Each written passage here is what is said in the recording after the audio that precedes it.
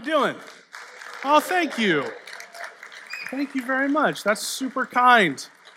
You know, it has been an honor and a privilege to be a pastor for a while and to get to be a friend to Dave Hurtado. He really is the real deal. Except for the jersey this morning, not so much with that. But other than that, just a great man of God that loves the Lord and loves this church. And to be able to be friends with him and see him walk through this journey of ending up here, I'm excited for this church. I'm excited for him and his family. Like he said a few years ago, we lived together. Rocky Peak, the church that we served together at, the church I grew up at, is set between the San Fernando and Simi Valley. And at some point, they bought a piece of land that had a house on it. And it was just an old, beaten-up house, and they didn't really know what to do with it. And so they said, well, we have interns. Let's just let them live there. So us interns, we were stoked. We were excited. We had a house to live in, and there was so much unity. It was such a great season where so many of us were pursuing vocational ministry. We get to serve together. We're living together. Great unity. There was also a lot of division because there were a bunch of Giants fans like Dave Hurtado. Let's just call it what it is. And so those of us that were Dodger fans, we always had a tough time. And around this time, the Dodgers were struggling. And this one particular night, I remember, there's all these Giants fans living there, and they're watching the game. And every time I walk in the room, they just make fun of me for being a Dodger fan. Dodgers aren't playing tonight, are they? Because we were nowhere near the playoffs. And I just grew in my frustration. And I remember I just, at one point, go in my room and grab a basket of laundry, and I go into the laundry room, and they're heckling me, and I just close the door of this little laundry room. We normally have the door open, and I noticed as I closed the door that there was a power panel on the wall. Baseball is a game of moments. And you can feel when those moments are coming. And so in this particular game, I hear a full count, and you hear the phrase, and the pitch, and I hit the switch. Now, because we were all youth interns, everybody goes into this frenzy like we're being pranked. Like something has happened. Our students are pranking us in this moment. They can't believe it happened. So everybody just starts scattering around looking for high school students that have turned the power off. I hear them scattering. I hear them look, they got to be here somewhere. I'm in there just gleefully folding my laundry. I turn the light back. I flip the switch back on. Power comes back on. TV comes back on. And they all run back to the TV and just start watching the game. Keep folding my laundry. And the pitch, switch. They are literally trying to pull out blueprints, looking for the main power source of where has this gone wrong? They're looking for breakers outside. They don't realize that the problem is in the house. The problem is right here. They're trying to come up with this plan of we got to get an electrician, we got to figure this out. The whole time, it was me. I did a lot of laundry that playoff season. Did a lot of laundry. I would do anybody's laundry. Happy to help. It's funny, when things are going wrong, we tend to look outwards. When things aren't going the way we want them to, we tend to look outward. We tend to look and go, what is wrong with this situation? There must be something out there it's causing a problem. And often there is, but often the problem is inside of the house. Our desire to look out and to blame something, we can sometimes miss that part of the problem might be right here, right in the house. The passage we're going to be looking at is in the book of James this morning. If you have your Bibles, open them up to James chapter 1. Turn in your phones or your Bibles to James chapter 1. James is one of these books that just hits you straight up. Doesn't mix words. Just here it is. And in James 1, starting at verse 13, we start this passage that talks about temptation. And it says this, "Let no one say when he is tempted, I am being tempted by God. For God cannot be tempted with evil. And he himself tempts no one. But each person is tempted when he is lured and enticed by his own desire. Then desire, when it has conceived, gives birth to sin. And sin, when it is fully grown, brings forth death. Do not be deceived, my beloved brothers.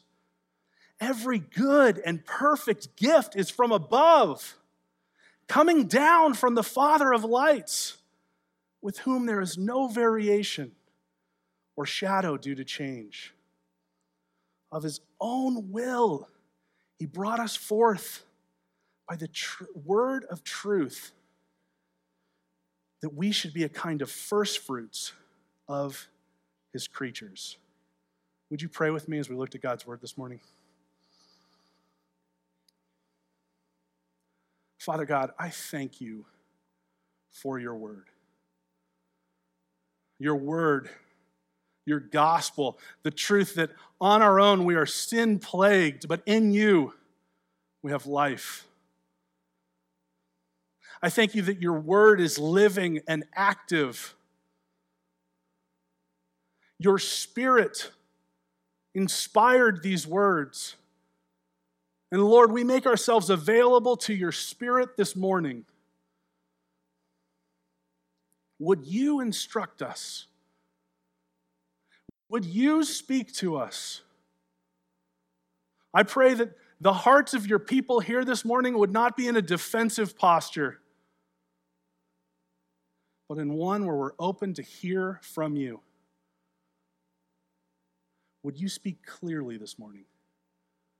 We love you. Amen. If you read James 1 through 12, James talks about this idea of trials. That whole section of the scripture talks about trials that produce endurance. And then here in verse 13, he kind of turns the corner a little bit and begins to talk about temptation.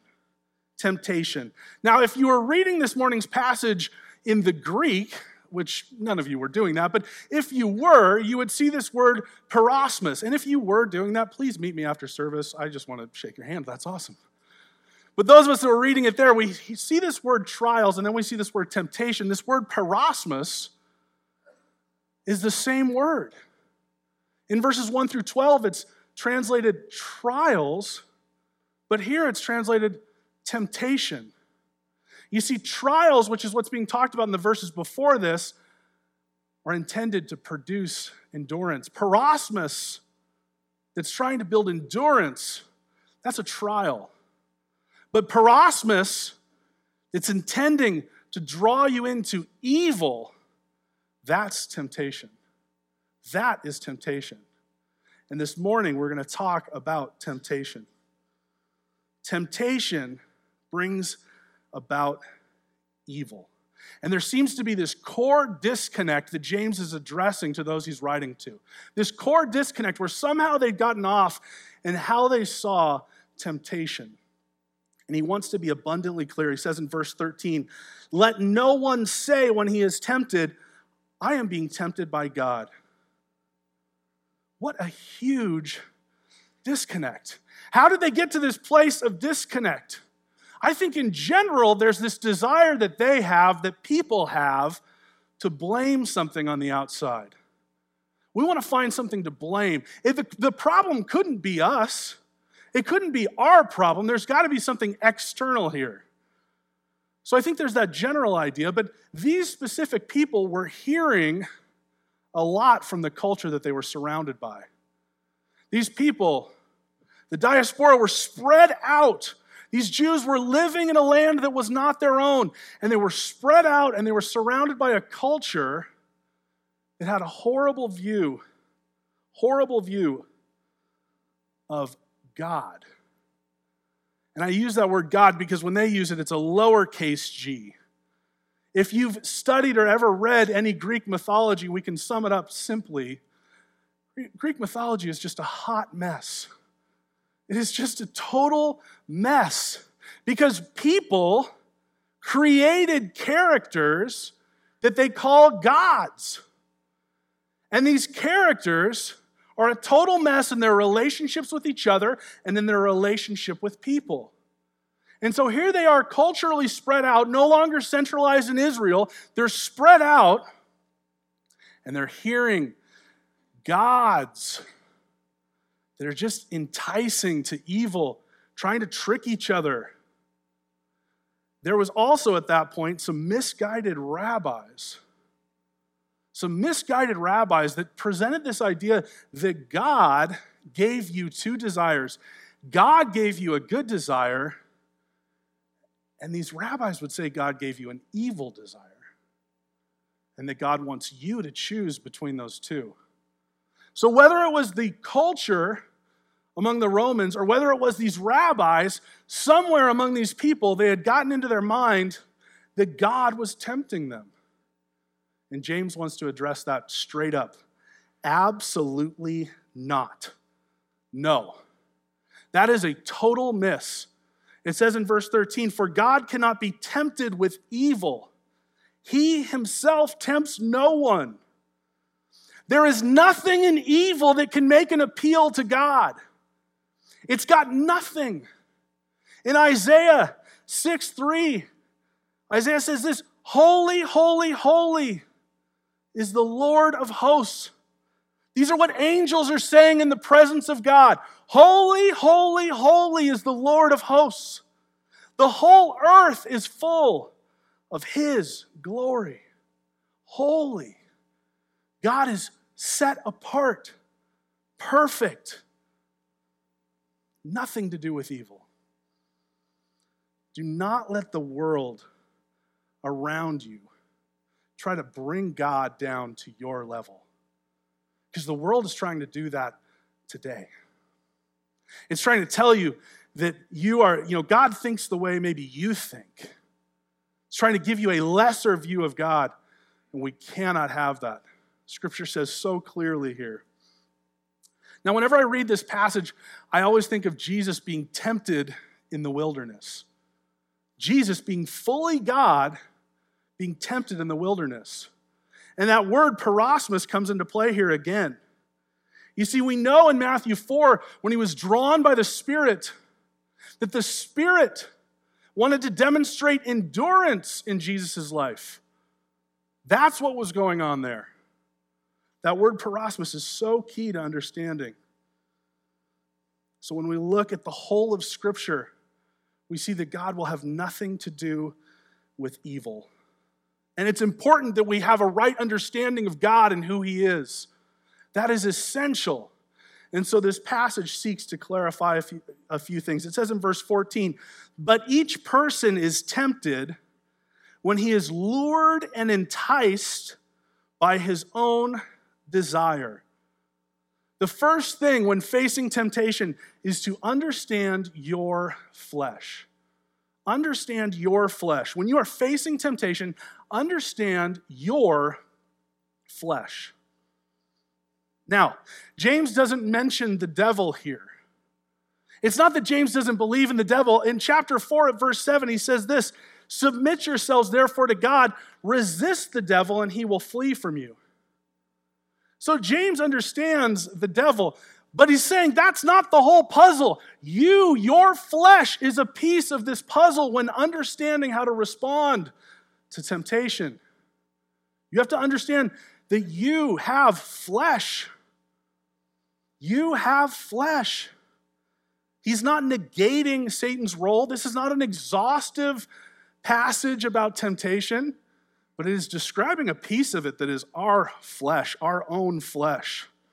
And that's an important thing there. It says in 14, each person, we all have it.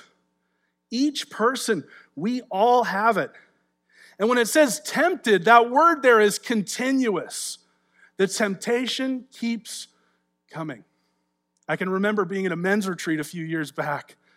And I remember sitting in this intergenerational circle. I was a younger guy, and there was just all the spectrum of ages in this circle. And I remember one person in his middle age saying, I have to be honest with you, I'm kind of in this place where I'm just not experiencing temptation in the same way. I don't think I'm being tempted. I think I'm in this season right now of not being tempted.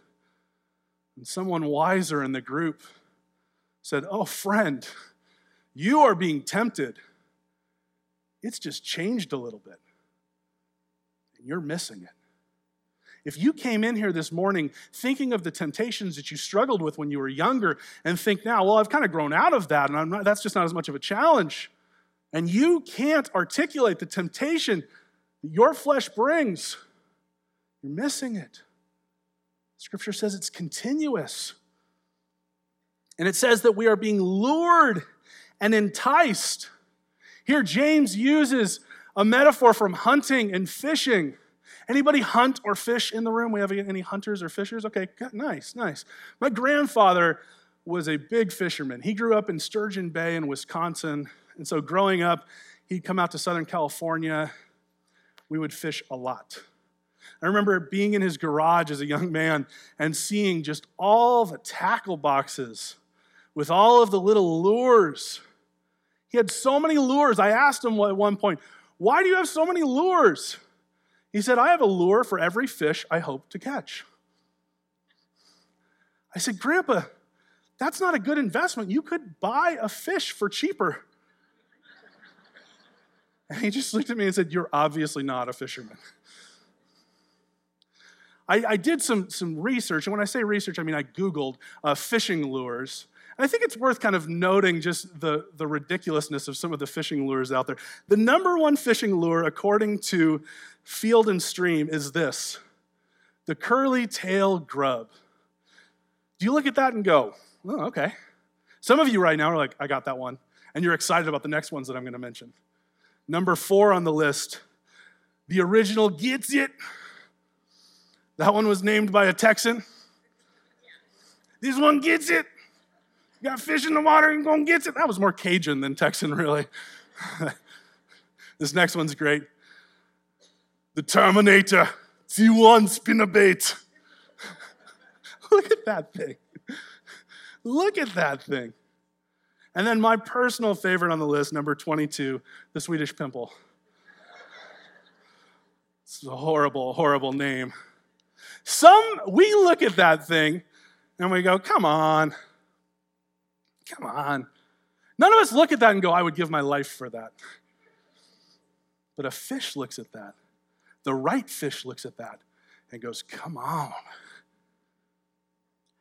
And would give its life for it. We may look at other people's areas of temptation and go, how do they fall into that? How do they fall into that seeking of power? How do they fall into that lust? How do they fall into just wanting money and things? And we judge other people in their areas of temptation. But don't miss that you have your area of temptation.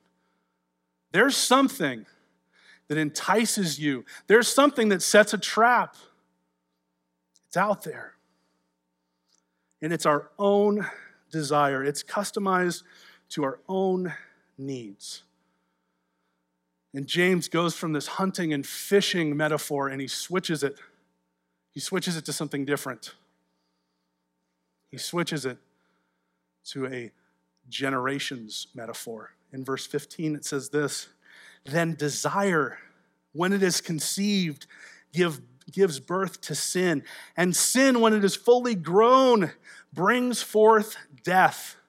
In my home right now, we have a 2.5-year-old and a 4-month-old. And I value your prayers. Thank you. When the 2-year-old was coming, when my son was going to be born a few years ago, I was super into just the development of a human. How do they go from this to how does that happen? And I read this book called Wonder Weeks that talks about these things that the brain turns on at different times. And this book, of course, today books also have an app. And so I downloaded the app, and the app would notify me when my son's brain was turning on. When at that point in development, it's not like it synced into his brain, but just at that age, it would say, yeah, this is when they're understanding events. This is when their brain is starting to understand different things. It was a trip because I'd be sitting there, my phone would buzz, I'd get the notification from the app, and my son would start crying. It was just, I'm like, whoa, this thing is good. It knew the phases.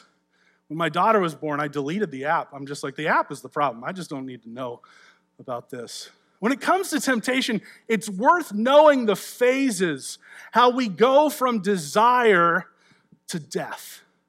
It's worth understanding the beats of that so that you can begin to look and honestly assess and say, yeah, I've got a problem here. The 4 phases of temptation are this. Phase 1 is desire.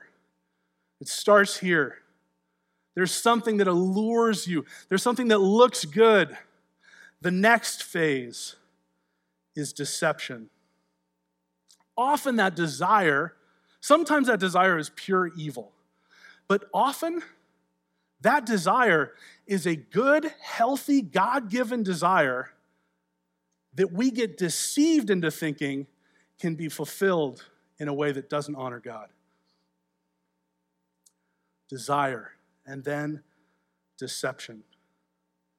Core truths often just misaligned and tweaked. We see that from the beginning in Genesis when Satan tempts Adam and Eve. We see it there. Next, phase 3 is design. We start designing. We start thinking, well, maybe it could look like this. Sometimes this happens very quickly, but sometimes these phases of temptation happen over weeks and months. People don't wake up one day and say, I want to have an affair. They don't wake up one day and say, I want to embezzle money out of my company. These phases of temptation roll through. And the final phase is disobedience. Disobedience. And disobedience, disobeying God, sin, disobeying God in thought, word, action, and attitude, that, when fully grown, gives birth to death. And we can't miss that. So how do we apply this? What do we do if this is true about us? Bring it into the light. You need to be living in community. I'm not talking about donut time on the patio after this, like, hey, can I tell you what I'm really tempted by? It's not what I'm talking about. But are there a couple people in your community and in your church that know your temptations? Are there people that you can text message and say, hey, I'm really getting tempted right now? Why do we feel this acceptance of texting people when the fallout happens, when we miss the opportunity to speak to it and to bring it into the light of community when temptation is happening? Who are your people? Who are those 3 people that you don't just sit? Accountability is not just waiting for somebody to call you and say, hey, how you doing? You doing okay? They're the people that you can call, that you can reach out to. And is temptation a part of that when you're going through those seasons where there's just more and more challenges and you feel it? Let us put words on it in our community. Let us live in community. And I love that James, in the midst of this, just kind of hitting us hard, just saying, hey, this is your flesh. You've got to deal with this. In verse 16, I love that it says, do not be deceived, my beloved brothers. Do not be deceived, my beloved brothers. There's a message of kindness here. You see, you have to understand your flesh, but you also have to understand the Father. You have to understand the Father. Understand the Father. This whole section speaks to a disconnect in our understanding of the Father. It says in verse 17, every good and perfect gift is from above, coming down from the Father of lights, with whom there is no variation or shadow due to change.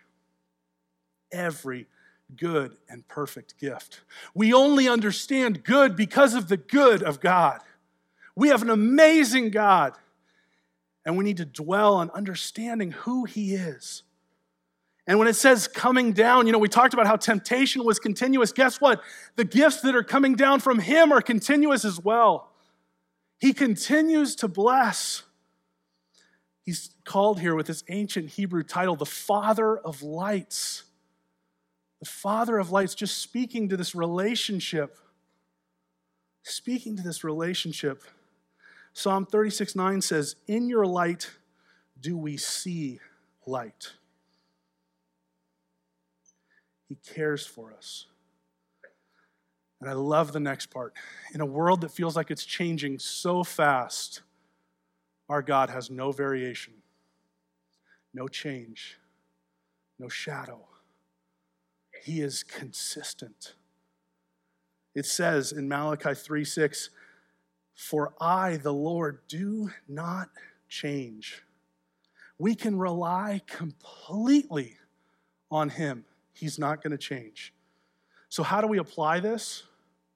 You need to consistently put before you the fact that you have a loving Father that is blessing you and loves you and is giving you good gifts. It says in Psalm 119 at verse 9, "How can a young man keep his way pure? By guarding it according to your word. With my whole heart I seek you. Let me not wander from your commandments. I have stored up your word in my heart that I may not sin against you." Some of you forget the goodness of the Father because you just aren't in the Word. You are so up to date with sports. You know that moment when you've hit the loop on ESPN. You know it. There are so many editions of SportsCenter. When you've seen that top 10 3 times, hasn't changed. You've watched your particular news channel a lot. They've shown the same footage. They've shown you what he or she said, but you keep watching it. And yet we say that we just grow weary of reading the Bible. We want to hear the same things in the world over and over and over again, but we don't want to hear about the amazing God that we have. The inspired word speaks clearly. Maybe in your feed, maybe in your life, you just need to spend some more time in God's word and have before you this picture of this loving God, this Father of lights. Understand your flesh. Understand the Father. And finally, understand our future. Because it says in verse 18, "Of his own will he brought us forth by the word of truth, that we should be a kind of first fruits of his creatures." Of his own will. God willed that if you have a relationship with him, he willed that. It says in John 6:44, "No one can come to me unless the Father who sent me draws him, and I will raise him up on the last day."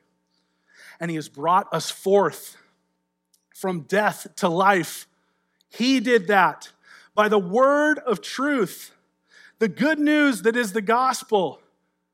He has transformed us. We have been justified. We have been declared righteous by him. And we are in this process of him sanctifying us, making us holy, making us into his image. You are different. You are different. Do you have flesh? Yes.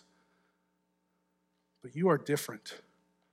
I love the story of Augustine of Hippo, who at one point, he lived a very worldly life, embracing the passions of the flesh. In his conversion at age 33, he radically changed his life.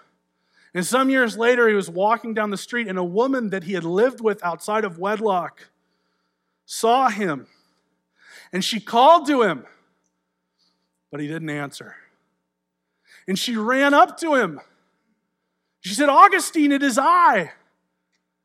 And he said, "Yes, I know, but it is not I." Think about that story.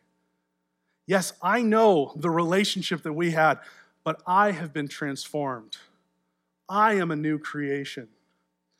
The scripture says here in verse 18 that we are a kind of first fruits of his creatures.